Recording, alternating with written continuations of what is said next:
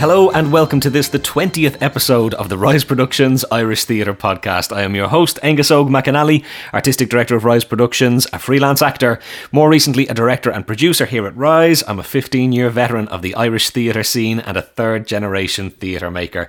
And as ever, we are coming to you live from our studios at the Irish Theatre Institute in the heart of Dublin's cultural quarter of Temple Bar.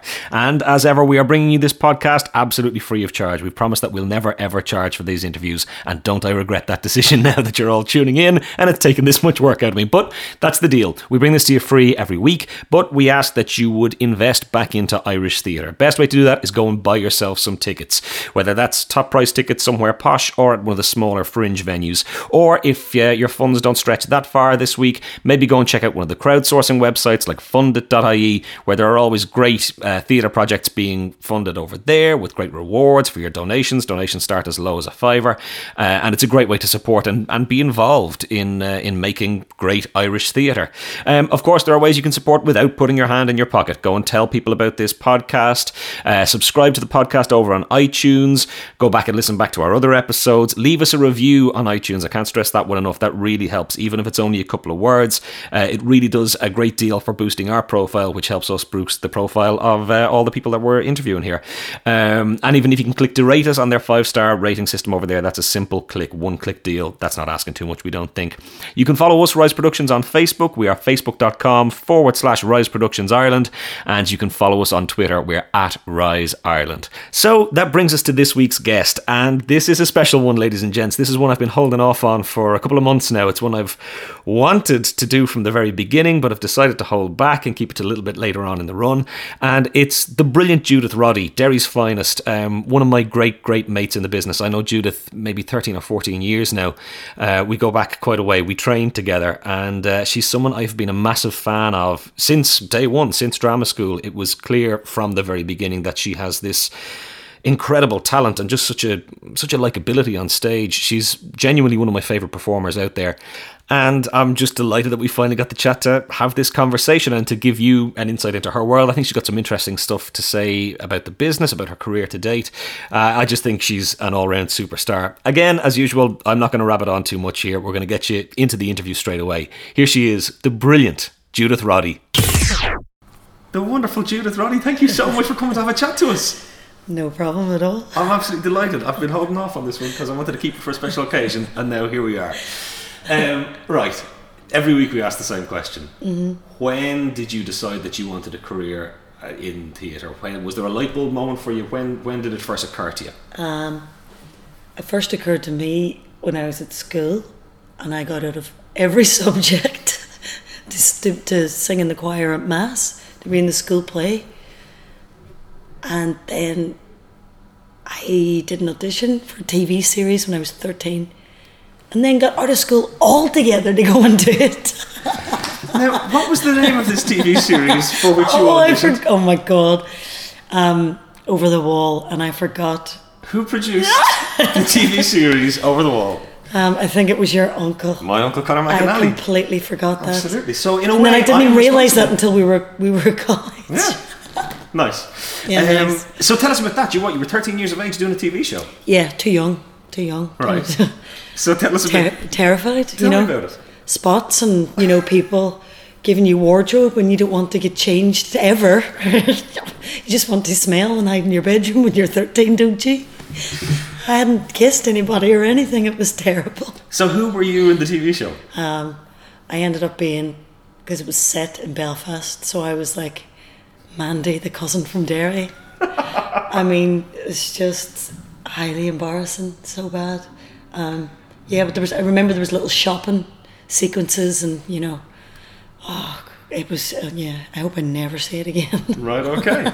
So that was your start, and having done that, did you go, right, okay, this is what I want to do, or no, what? No, I mean, no, it was in Derry. They're kind of, everyone kind of fiercely thinks that they're wonderful singers and performers, and it's true. There's a lot of talent in Derry. Well, there's you and Nadine Coyle. What more could you want? That's it. There's myself and Nadine Coyle. Of course, there's amazing Pauline Hutton. Well, that's true. I mean, there's Pauline Hutton. There is Morna Regan as well. Yeah, there's a huge amount of actresses from Derry. No, it's a real it's a real base for talent, I think, and but more intricately than that, my father was a singer, is a singer. My uncle is a singer. They were all in show bands, Right. and my grandparents, they were all in showbiz in some way, shape, or form. So, when it finally did come time for you to kind of go, look, this is what I want to do, presumably they were quite supportive then if they'd been involved Not themselves. at all. Oh, really? No, principally they were delighted for me that I was going to Trinity. You know, I was just the first in the house to go to university or whatever from Derry. So, yeah, they were just delighted I was going to university. But, How did Trinity come on your radar? I knew nothing about Trinity. Right. Absolutely nothing. I finished school. I hadn't a clue what to do. And had you been doing drama in school? Oh, or? yeah. No, I'd been doing. I did pantos every year. Right, okay. And Easter things and school plays, and no, I did stuff all the time, you know. But no, what happened was Trinity. I didn't know what to do when I finished school. No idea, and I just basically said, well, this seems to have gotten me away with a lot of stuff so far, so I thought maybe I'll just do this. And I, had a few meetings in the UK. Manchester Met and Trinity. I knew it was a good university. I knew nothing about the course. Yeah. I actually auditioned, and I loved singing and dancing and acting, and I was taken aside on my audition and basically told, you really need to figure out what you want to do, because if we offer you this place, which we are going to, we can't deprive someone else of your place. So maybe you'd be best in the Guildhall or somewhere like that, Wow.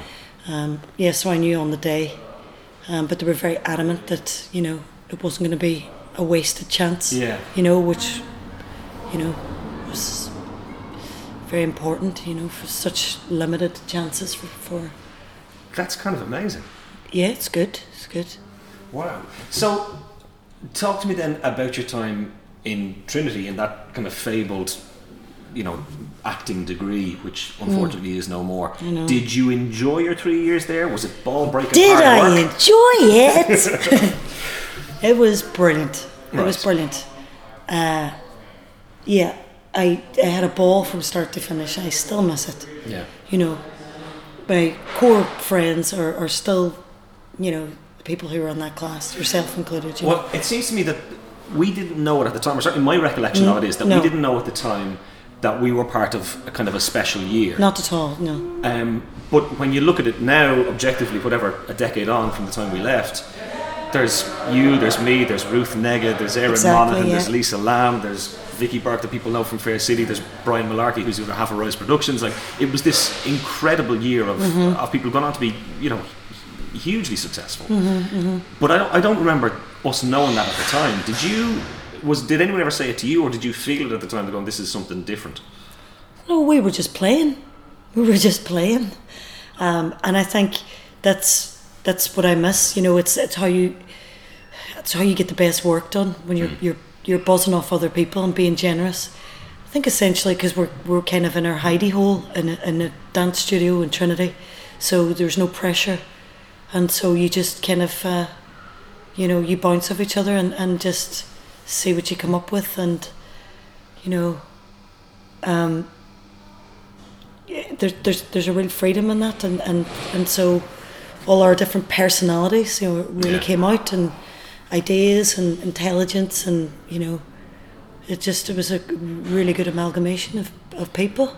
How useful to you was that kind of sense of working as an ensemble for such a long period of time and working so closely together? Do you feel that affected the quality of the work as we went Of course it further did. along? That was the main reason why we worked as the sum of its parts. I think we're really lucky that as individuals, then we've each found different paths. So it's great, and it's a great credit to Andrea Ainsworth, who I have a huge amount of respect for, and the other teachers we had there, but principally the work that Andrea did with us. Yeah. And the various directors that come in was just, invaluable. Well, then, talk to me about the transition from Trinity, from the time you got out to moving into working professionally, because it seems to me that things happened really quickly for you. Yeah. Well, I guess it was just because at the time our course was in conjunction with the Abbey, wasn't it? Yeah. At that time, yeah, it was. Yeah. And yes, it was Marie Kelly who really looked out for me and saw me in our final year shows and had me in reading for various parts straight off. When we were still at college, she had me reading for parts. And she trusted me from the get-go, so that was wonderful. Okay, we've had to have a little change of location, but now we are officially back in the Rise Productions outside broadcast unit, which makes us very classy. So, right, you were telling me about moving into stuff in the Abbey, and Marie Kelly certainly looking after you. Oh yes, that's what was happening. Yeah, so she was a really good support, really helpful, and that was the first move after college. Mixed in with a bit of TV started to happen then. I think I did Love Is a Drug around that time. Yeah, which was really high profile at the time as well. Yeah, it was. Darren Thornton's a really good writer and he's doing very well at the moment. Yeah. As is his brother, they're very talented and, certainly ones to watch. So that, I think there's always a little, when you leave college, it's either you're snapped up straight away, or you're left to breathe for a little while and stew, which is very difficult, I guess, because you don't feel like you're the fresh talent that's wanted, I guess, But we're not fresh talent anymore. We're all tags now, Angus. So, look, it seems to me that the real big one then was The Wild Duck. How early did that happen for you at the Abbey? That was let me see, I'd done a kids show, or I'd done one or two shows there already. Yeah. But, that was in the Peacock, and I think it was 2002. So it was really early on, when I started working in the Abbey. And, they just auditioned some girls here and auditioned some girls in London.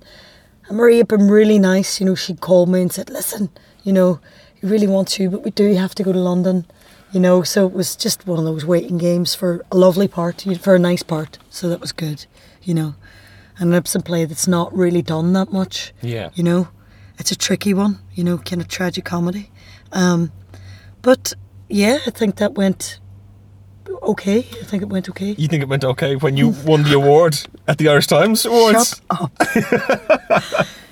No, but these plays are tricky, because it's always hard to know what's relevant, when we're putting on.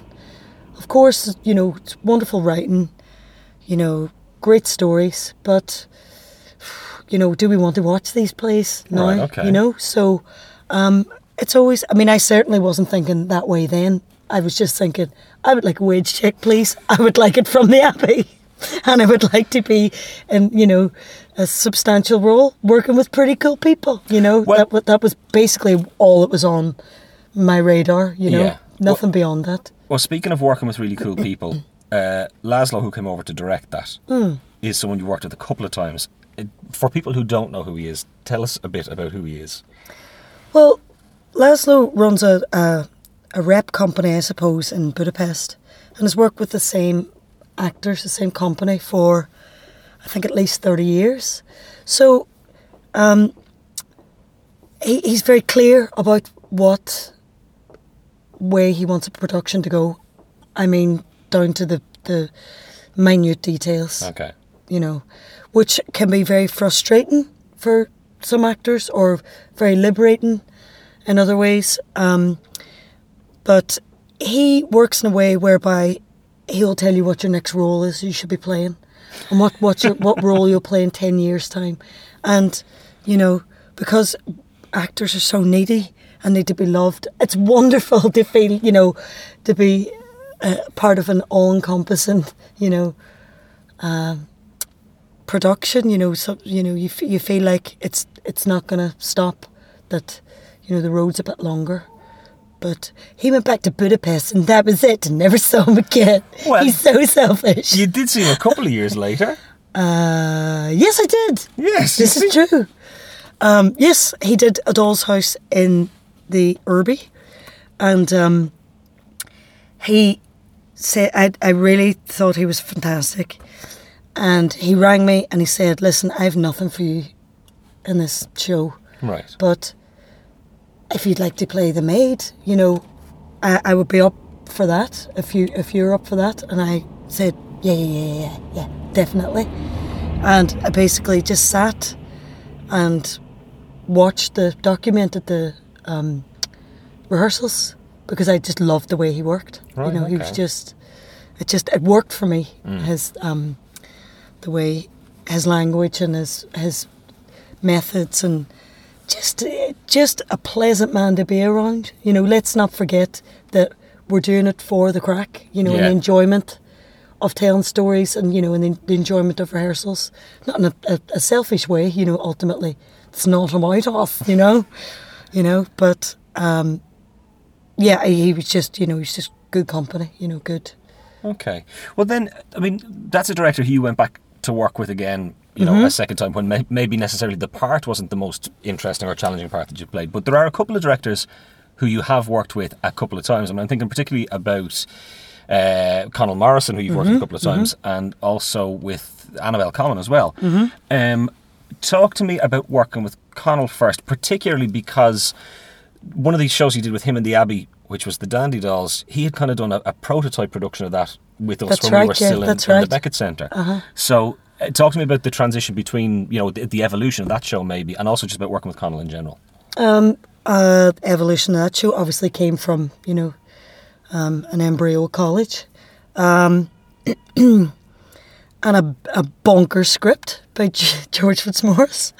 And yes, it was part of a trilogy at the Peacock. So there was, let me see. My recollection is that it was... Did he do Riders to the Sea? Riders to the Sea in Irish. In Irish, yeah. And then did Purgatory from Yeats. Yes, exactly. Study That Tree. Yeah, that one. Study That Tree. Study That Tree. And then finished up with the Dandy Dolls. That's it, yeah. Whereas when he had done it with us in the Beckett Centre, he had done it... was also part of a trilogy. We did 4 that time, because we did... What is wrong with my brain? No, we did the Dandy Dolls and we did Purgatory, but we also did... The Glittering Gate, which was wonderful. That's a wonderful play. Wonderful. And then also the unfinished Sing play, When the Moon is Set, which I still think is a spectacular play, but no one agrees rubbish. with me. No one agrees with me on rubbish. That. But you were amazing in that. I was rubbish. They just give me a nice dress. Sometimes girls just want nice dresses, but it didn't save from the fact that it was rubbish. Well, I still stand over that play. I'm going to produce that play one of these days. I can't pull off being a nun very well. Well, you were kind of a sexy nun, so that's okay. I wasn't a sexy nun. A little bit.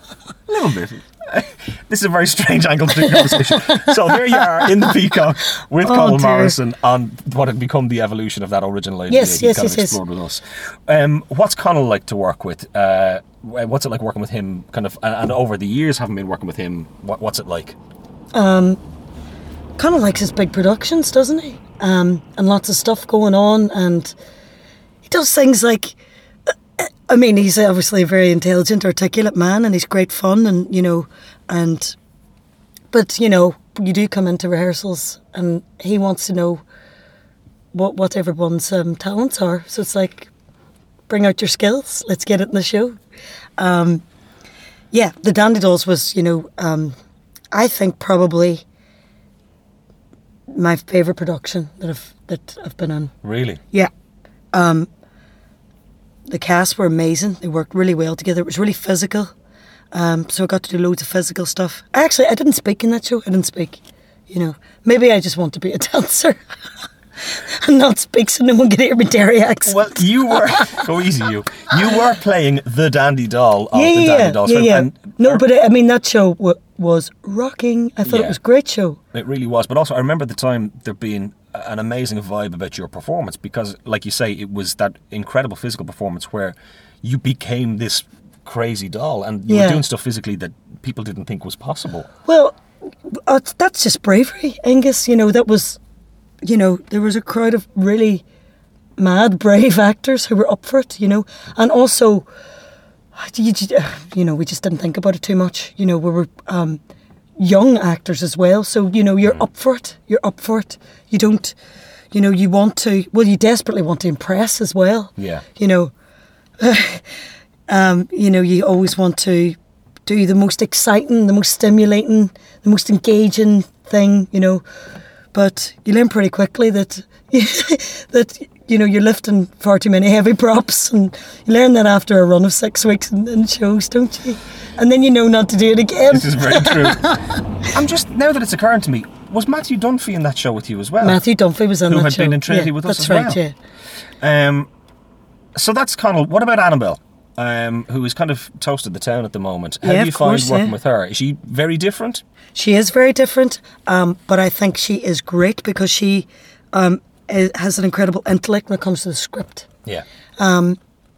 So there's a real observation and analysis of, everything that's going on in the script. And that works for me because of the way Andrea trained us. Right, okay.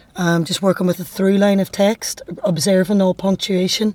I mean, it's a, it can seem at first quite dry. It's quite a dry way of working, but I think it really frees you to do your job, and Annabelle has really wonderful, concentrated ideas, and she really trusts you, and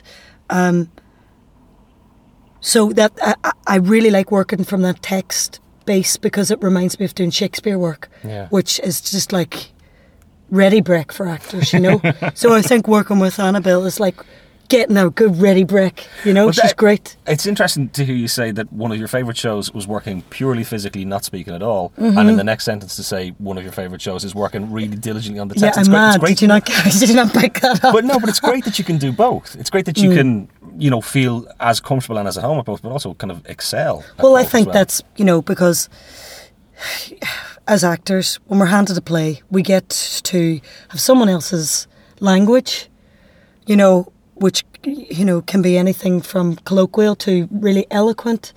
And so basically, you can fool people into thinking you're intelligent, attractive.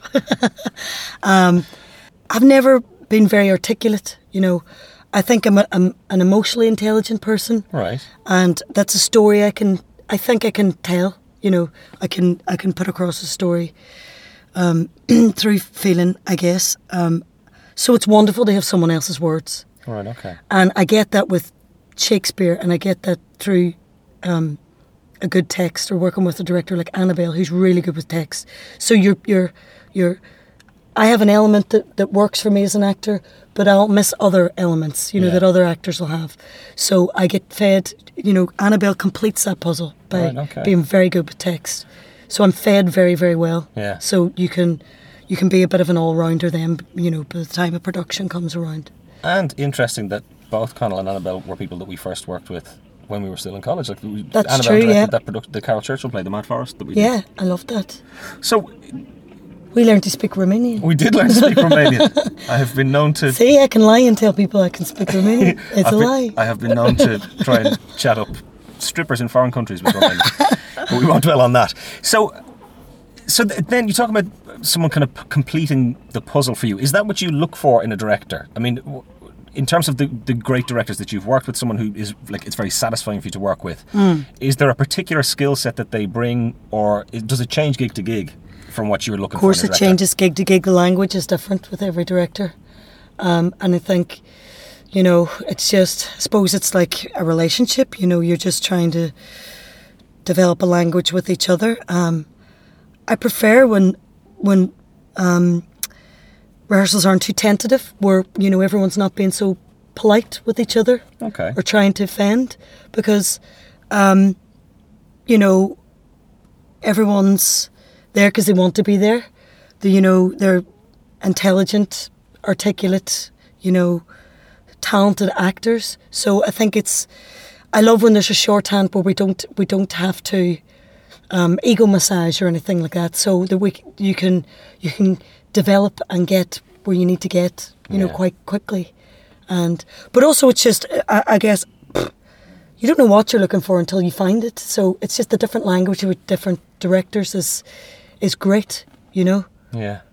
So talk to me then about, you mentioned Dandy Dolls as being one of the highlights. Are there any other shows that stand out in your memory as kind of times that were, you know, particularly enjoyable, shows that you're particularly proud of? Let me see what else. Yeah, there was a little one actually it was an Athol Fugard play called My Children, My Africa. It was with Gallo Glass.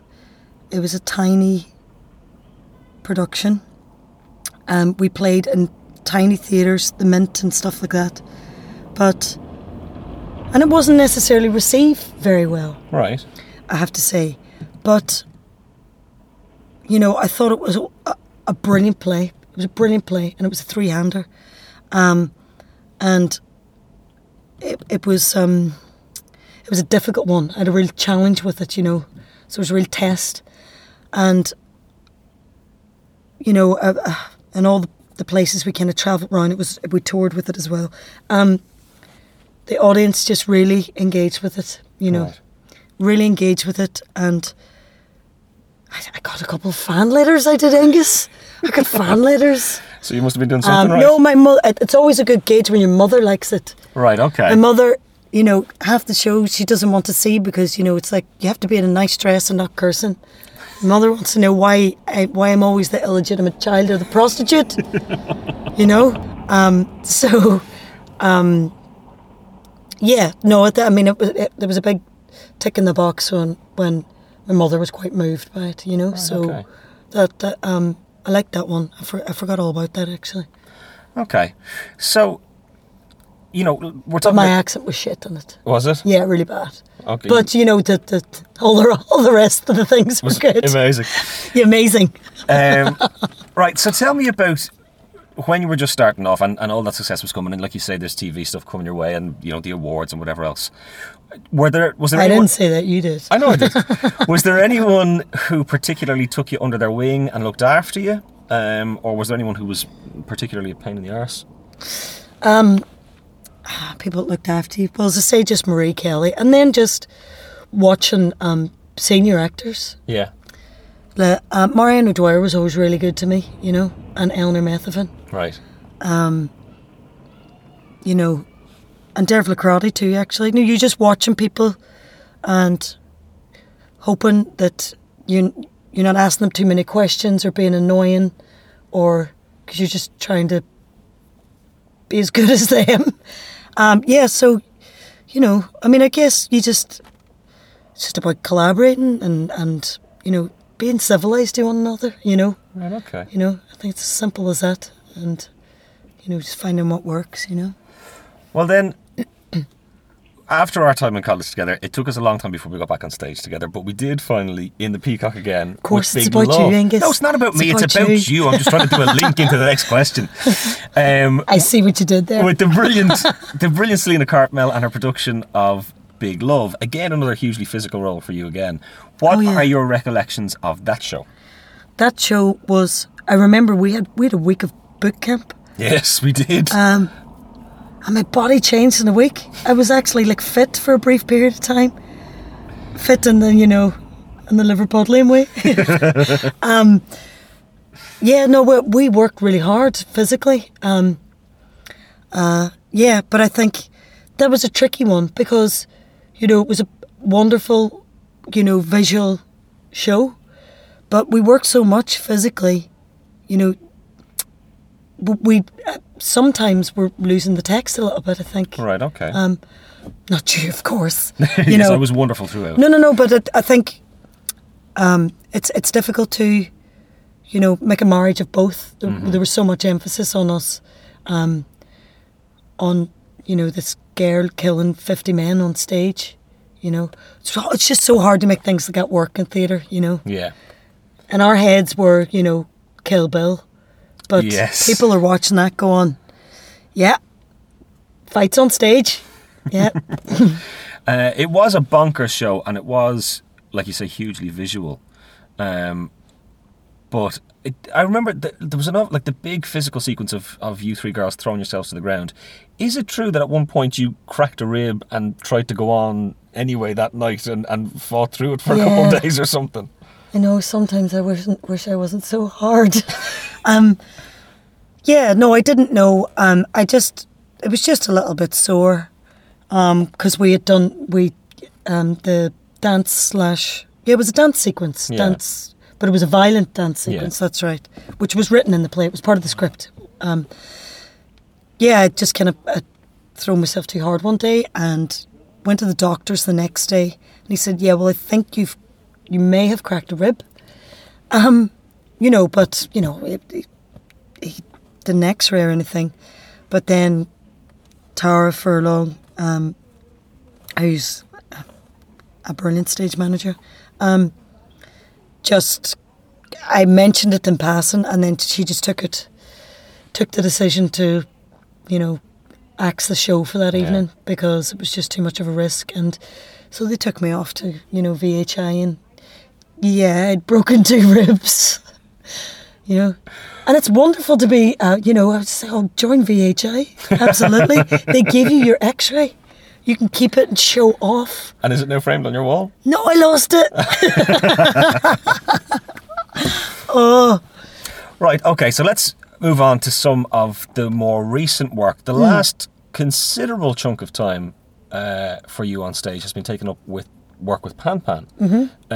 Kicking off with the ridiculously successful Playing the Dane. How did that come about for you? What was the experience of it like? Well, I came late into that show. I mean, they'd, as with lots of theatre companies now, they do show-ins, right. For, I don't know, whoever, Arts Council, money people. And so that had been done.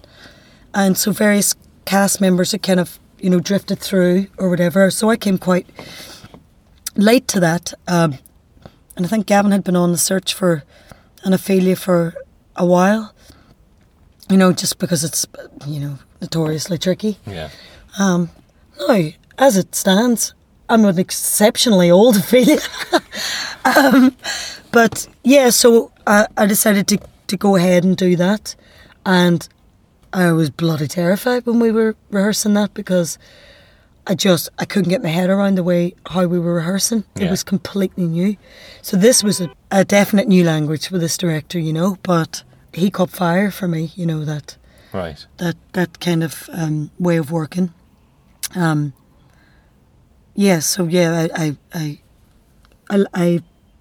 was very proud of that show. I think it's a good show.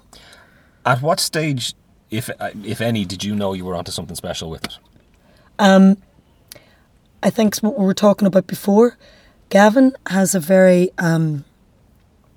he's a great respect for the text. So when he's doing, I guess it's performance art, he's not masking a script. He's not masking or trying to be quirky or clever. Because let's face it, when we watch people enjoy themselves or stay on stage or try and be quirky, it's annoying. It doesn't read, and it's not clever. It's not big, and it's not clever. It's just annoying. But he has a talent for finding the edge of something that's interesting and pulling it right out. So when working with Pan Pan, it's like being in college again. We have that freedom to try out things because I find I certainly was getting into a habit of, okay, so we start rehearsals, we sit around a table, we read the script, we get up, we do blocking for a week. Then you learn, you pretty much learn your lines. Then by week 3, you're a bit frustrated and you think it's going to be awful and you feel a bit sorry for yourself. And then the show previews and then it's up and running. So there is a formula to rehearsals, standard formula, which doesn't exist in this one. I suppose comes a lot from your own ideas, your own personality. You really feel like you're being relied on creatively. It's a lot of pressure because your performance is down to your ideas coming. No, it's great because you get to you get to feel alive and not just learn lines. There's freestyling happens. There is a bit of freestyling. Okay. But no, it's essentially it's great to feel very three-dimensional because it's just like looking at pictures between Aideen, Gavin and the actors. It's a good circular marriage that happens, and so it's like when you're looking at something, it's like reading a picture from left to right, and finding your place within that picture. So it's completely new, and you coming at it from a different way. But I think it's really interesting. It feels progressive. You feel like you're in something that's of the moment. As much as I love O'Casey plays, sing, these wonderful Irish plays, but they're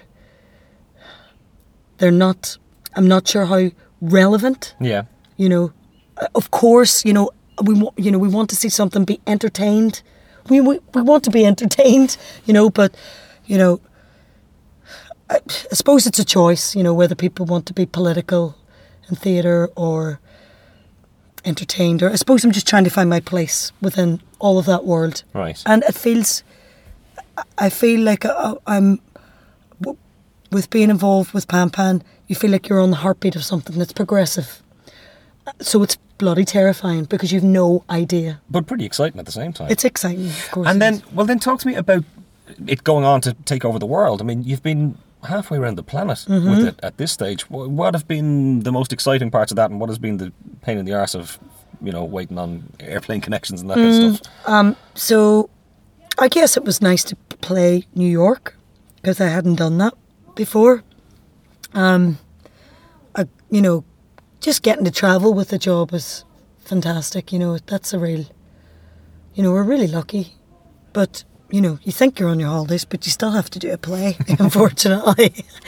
So I guess getting to do a show in New York was great.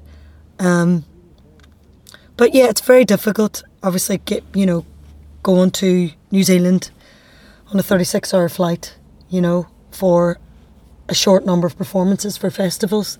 But, you do get to see, you get to see a lot of things. You get to see the world. You get to see a lot of productions, different companies, meet people, And having come off the success of that, and it had been a huge success and it won awards and kind of got rave reviews and stuff, the next thing Pan Pan do that you were attached to was All That Fall, which that's right, was another huge success and got a million different award nominations at the Irish Times Awards this year and whatever else.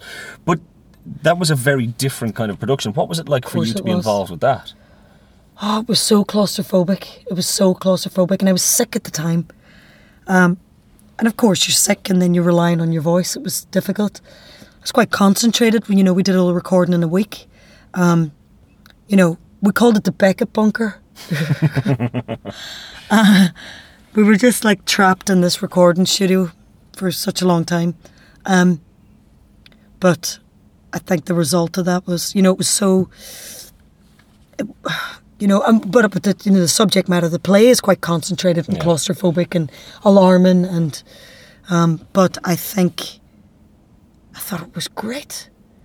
I mean, I really didn't want to go and listen to it, but Anya and Andrew, I think, were particularly, and John Kavanagh, were brilliant. Andrew's such a beautiful voice anyway, you could listen to him all day, and Anya, she's so soft and generous.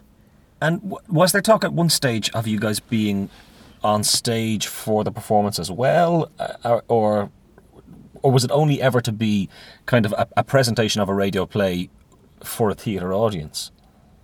Yeah, no, it was only ever going to be the latter. Right.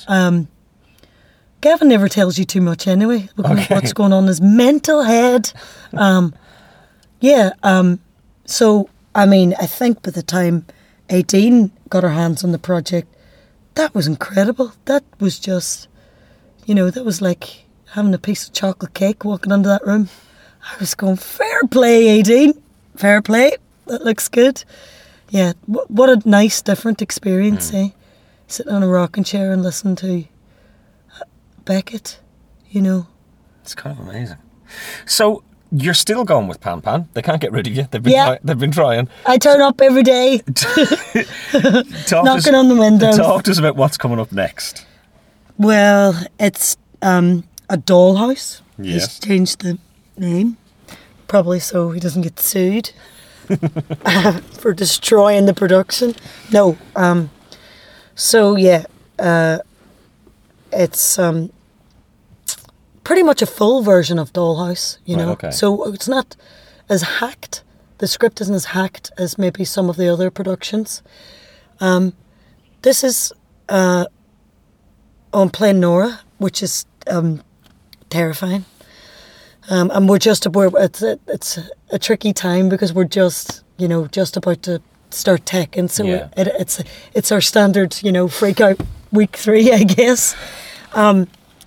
So yeah, there's been a bit of just developing the script, and Gavin works quite closely with you on your ideas for the script and how things sound and how to bring it up to date without making colloquial or throwaway, and but it's turning into a real parable, because it is such a tricky story. Mm-hmm. Are people still interested in a woman who essentially got a loan of some money and didn't tell her husband?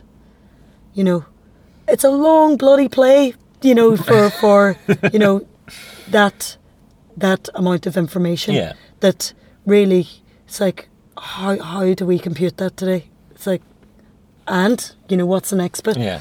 But I guess essentially it boils down to a show about relationships, and I'm really excited by it. We're working quite differently on this one. I mean, there's a new language we found with this. Sure. Gavin's working a different way with this, which this is only I suppose this is my 3rd time working with him. Yeah. So, yeah, we're working in a new way. There's a different kind of shorthand, which I'm really enjoying. I get an incredible amount of freedom to do what I want, which it's difficult to be objective about what I'm doing, obviously, because I'm doing it. Yes, because you're right in the middle of it at the moment. Because I'm in the middle of it, so, but it's great to feel like you can trust someone to go. But you see, the thing is, we just abuse each other. The shorthand is abuse. It's abuse. That's I'm shocking abused. to me. It's abuse. It's your crap. No, your crap. You direct properly. Just direct better. No, you act better. This is the kind of shorthand, Nice. But it's worked out okay for you so far. It's worked out okay. Maybe. Yeah. I don't know. Panic. I don't know. So where is the show happening and when is it happening? Show is on in Smock Alley. Excellent. Which is new. Yes. Theatre. It's 3-sided, so we're doing it in the round. Okay. And also there's standing area in Smock Alley. It's a bit like a bear pit. It's terrifying. But you have the opportunity to really take on board the energy from the audience and give it back. That's all we can do. Otherwise we will sink. Good luck. See, never let go, Jack. Never let go. See ya in your production. Yeah. So, and it previews on the 4th of April and opens on the 10th. Excellent stuff. In Smock Alley, yeah. So we're the first production to open we opened Smock Alley. Well, that's kind of exciting. No pressure. No pressure. No pressure at all. It's just like, do you remember that shit play that opened Smock Alley? Yeah. Doll's House. You need to stop doing yourself down. Look, here's the thing, right? You know this play inside out. You've done it before, and I think this is a part that you're born to play. I think you can do a phenomenal job with that part. Fair play. Thank you very much. I've got great faith in you. I'm dying to see it, and I love what Gavin does. I mean, it's occasionally controversial. It's messing things up. It's changing things up. It's keeping it exciting. But like you say, if you're going to deal with these classic texts, you got to make them relevant. You got to make an audience want to come see them. And exactly. I think that's what he's been doing. Don't destroy a text. Well, of course, you got to keep true to it. That's us, Judith. Thank you so much for coming to have a chat to us. I really appreciate it. That's great. Thank you. I mean, apart from anything else, it's nice to spend a half an hour with you. Nice to spend half an hour sitting in your car. The outside broadcast unit. Come on. So there you have it, the wonderful Judith Roddy. Like I said at the beginning, one of my best mates in the business, a super performer, just really one of my favourite actresses out there, an absolute superstar, and an interesting interview, I think. Lovely for me just to hang out with her because, like you heard, she's been away so much over the last little while. Great to just catch up and hang out for a little while. So look, that brings us to our weekly roundup of what is going on around the country. Rough Magic have Improbable Frequency at the Gaiety, which is finishing up on Saturday night. I will be going to see it on Saturday night. Will it be my third time going to see it? Yes, it will. Why will it be my third time? Because it's that damn good. Get yourselves out to see it, guys. It's a super show. That'll be followed in the Gaiety by Dear Frankie, which played, I think, last year and has been touring around a little bit. That's going into the Gaiety immediately after that. At the Project, we have that new production of Agamemnon from Classic Stage Ireland. And upstairs, we have the Tiny Plays for Ireland, which I got to go and see this week and brought my whole family, like I told you I would. I put my money where my mouth was, and for Christmas present this year, everybody got tickets to go and see Tiny Plays, everyone in my family. So we went out on a big McAnally family excursion this week, and we had a great time. It's a really interesting night at the theatre. You get 25 different bite-sized plays, some phenomenal performances in there, Kate Brennan being as brilliant as ever. The wonderful Peter Daly from all the way back on episode 1 with the podcast is there being amazing, wearing an awful lot of wigs, I'll notice as well. Don Wycherley's there, Mary Murray is there, Stevie Blount is there. Look, it's a super cast, a super production. It's an interesting form as well, that kind of 4-minute short chunks of plays. Some of the plays just fit that form so perfectly. I mean, there's one or two of them that maybe you feel, could this have been, stretched out to 10 minutes or 15 minutes or a full length play or whatever, but there are one or two little bite-sized chunks which are just sublime little bits of theatre, just phenomenal stuff. I wholeheartedly encourage anyone to get in to see that. That's the Tiny Plays for Ireland that Fishamble have put on. At the Viking Theatre at the Sheds, currently The Weir by Conor McPherson is playing, and that will be followed by An Evening with Oscar Wilde. Da is still running at the Gate. I think that's been extended actually, because it's been going so well for them, so that's definitely worth getting in to check out. At Smock Alley, the new show Monster Clock is kicking off very soon, and at the New Theatre in Temple Bar, Times Tide is still going on there. Grenades by Tara McKevitt is at Bewley's Cafe Theatre. That's just about to finish up, and that will be followed by a revival of Love All, which was there a couple of weeks ago, which was a phenomenal success for them. So they've managed to bring it back, I think, only for a week run. So if you want to get in and catch that and you've heard all the great things about it, make sure you do it sooner rather than later. Company D's production of Oleana, the great David Mamet play, is on currently at the Teachers Club, and Bag Lady is on at Access Ballymun. And as we move around the country then, Second Age's production of the Scottish play is still on tour. I think they're hitting Waterford next and then coming back up to Dublin for the Civic Theatre in Tala. Moving north up to Belfast, Melmoth the Wanderer from Big Telly is at the Lyric, and also about to kick off in the Lyric is White Star of the North, which is directed by Des Kennedy, who's a super director, and that's obviously based around the Titanic story, given the anniversary in Belfast and their history with it there. So if you get a chance to pop up to that new Lyric Theatre up in Belfast, it is a phenomenal venue. Get yourself up there, only about an hour and a half up the road from Dublin. Moving south down to Cork, Fred and Alice is at the Half Moon, and Carthaginians from the great Frank McGuinness is at the Everyman, so plenty on down in the Rebel County this week as well. So look, that's us. That is episode 20, Jesus, in the books, which is kind of remarkable. This thing is still trucking along. We're going to keep it going. This is it's not going to let me off anytime soon. So we will be back next week for another chat with one of Ireland's leading theatre makers. This has been the Rise Productions Irish Theatre Podcast. For Angus Og McAnally, I'm Angus Og McAnally. We'll see you next week.